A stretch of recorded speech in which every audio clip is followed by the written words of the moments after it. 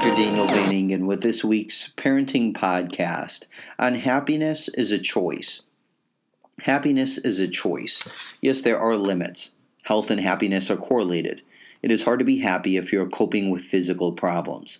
Yet recently, I saw someone with a bulging disc in his back, herniations in his neck, Hashimoto's disease, which is an autoimmune disorder that can cause hypothyroidism. He also grieved from the loss of his father 1 year ago. He found it extremely painful. So he's in pain all of the time. He has difficulty with sleep due to sleep apnea. He suffers from migraine headaches twice a week. He overcame grief just this past year, and somehow he told me he's a very happy person. He told me happiness is a choice. So let me ask you this. Is his happiness due to a happiness gene? You know, some people are born with a happiness gene. It's often said that some people by nature have a more positive or sunny disposition. Psychologists, in a study, they used data from 900 pairs of twins. They identified evidence for common genes, which result in certain personality traits that predispose individuals to happiness. And they predispose these individuals to happiness regardless of the circumstances. So in this gentleman that I just described, despite his circumstances, he was happy. Happiness can be understood as the sum of different genetic contributions. So it's interesting. What is it? Is it, the old arguments, nature versus nurture or genes versus choice, right? Some researchers have identified 6 factors when it comes to happiness: self-acceptance, feelings of autonomy, personal growth, positive relationships, the pursuit of goals, and a sense of control over their lives. One psychologist, Sonia Lyubomirsky, she identified a happiness formula. And what she said was 50% of happiness is genetically predetermined, while 10% is due to life circumstances, and 40% is the result of your own personal outlook. And so what she does is she cites strong evidence and research for what she called is a genetic set point. And this comes from a series of studies with identical and fraternal twins. So you have, so that's interesting when you look at the amount of genetics that's involved in a level of happiness. I like this recent quote by an author. She wrote, "The past is over. What happened, happened. Today is a new day, and freedom comes from seeing it with new eyes. It comes from recognizing what's going on in our minds, and then choosing to release those thoughts and feelings. We all deserve to feel peaceful, but no one else can do it for us." So that brings us back away from that genetic set point of happiness and more towards happiness as a choice. But we know that happiness is partly inherited. And some authors from the University of Edinburgh and Queensland Institute for Medical Research in Australia say that happiness may lie in your genes. What they found is that happiness is partly determined by personality traits that are largely hereditary. Of course, along with your situation in life. So, despite the fact that there's a certain genetic disposition, at least partly, to be happy, there are many things in life that we can change to be happy. So, recently on the Dr. Van Clinical Psychology and Parenting show, I gave some key nuggets on how parents can cope with their teenagers' irritability.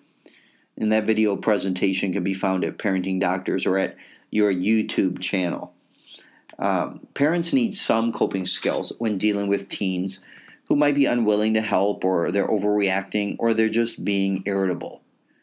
And there's the little things that bother teens, right?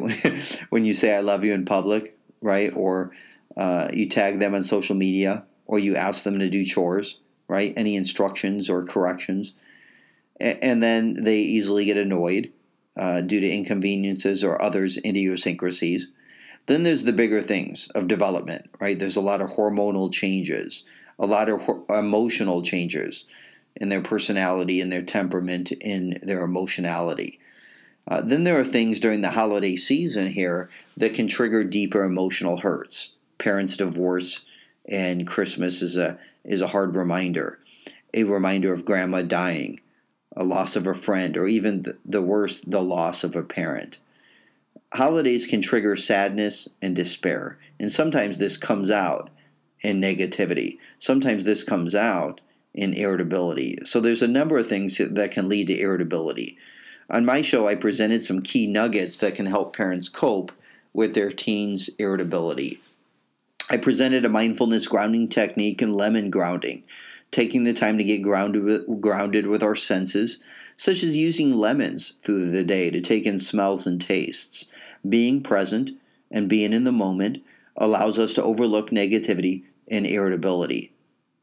Then I also talked about allowing freedom in the family, freedom of expression of emotion, allowing kids room to express their emotions.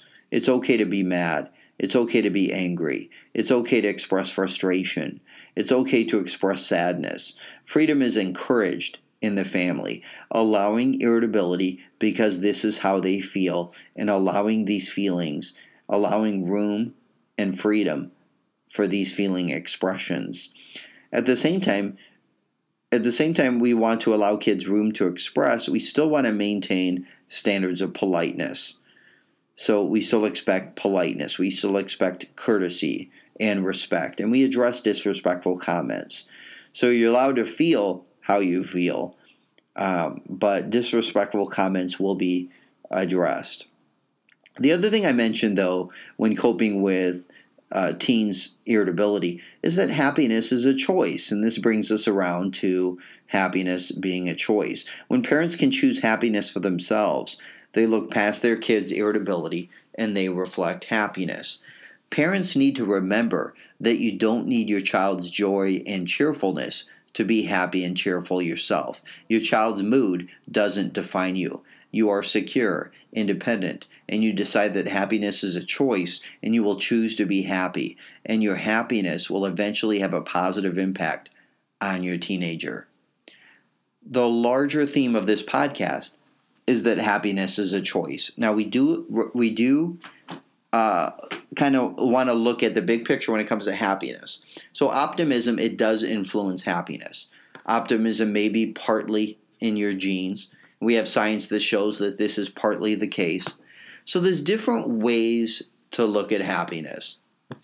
One way, 50% of happiness is determined by your genes, 10% of happiness is determined by the circumstances in which you live, and 40% of happiness is determined by your actions, your attitude, or optimism, and the way you handle situations.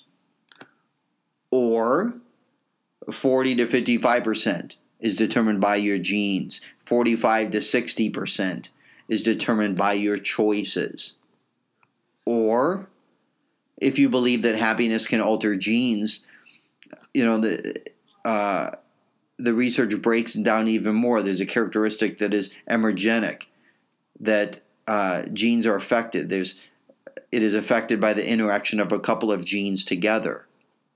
Or a person's environment can switch genes on and off, elevate or decrease. So I think one way to think about it is there's no comfortable formula. There's no accurate formula for happiness. What we can say is that our genes play an important role in determining happiness, but so do other factors, circumstances, environment, our actions. It's helpful to remember that happiness is not a hard science. Although I'm sure that, as you've been listening to some of these happiness explanations, they're really interesting. But we also know happiness is way too complex a phenomenon to quantify. It's too complex to sort of nail down exactly. But, we know that gene circumstances and your actions, attitude all play a role. The bottom line is there's a large part of us where happiness is a choice. Happiness is a choice. And I think the more we think about happiness as a choice, the better we feel, the more happy we can become. Let me close with this as we celebrate Christmas. and as we celebrate family togetherness. Let me close with some things that I think are related to this conversation.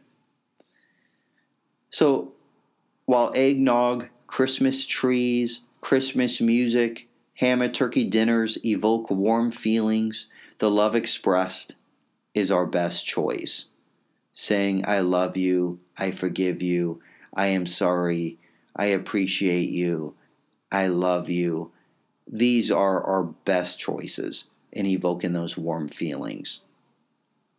While Christmas presents brings tons of fun and happiness, our smiles, our enthusiasm, our cheerfulness as parents, our graciousness, and our gratitude makes the biggest difference in our interactions with our kids. Our generosity delights our children, but it truly is the generosity in our hearts that makes the biggest difference. Generosity of love, generosity of selflessness, generosity of patience, generosity of generous warmth makes the biggest difference.